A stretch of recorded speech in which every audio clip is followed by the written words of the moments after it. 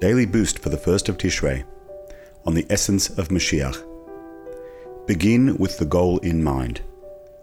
In Bereshis 1:2 it states, "Now the earth was astonishingly empty, and darkness was on the face of the deep, and the Spirit of God was hovering over the face of the water."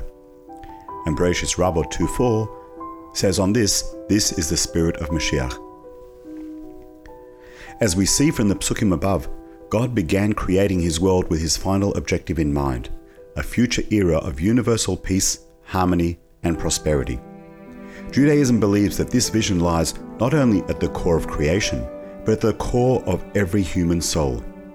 We refer to this ultimate state as the Geula, redemption, which will be ushered in by Moshiach, the Messiah. What can we do to hasten the Geula?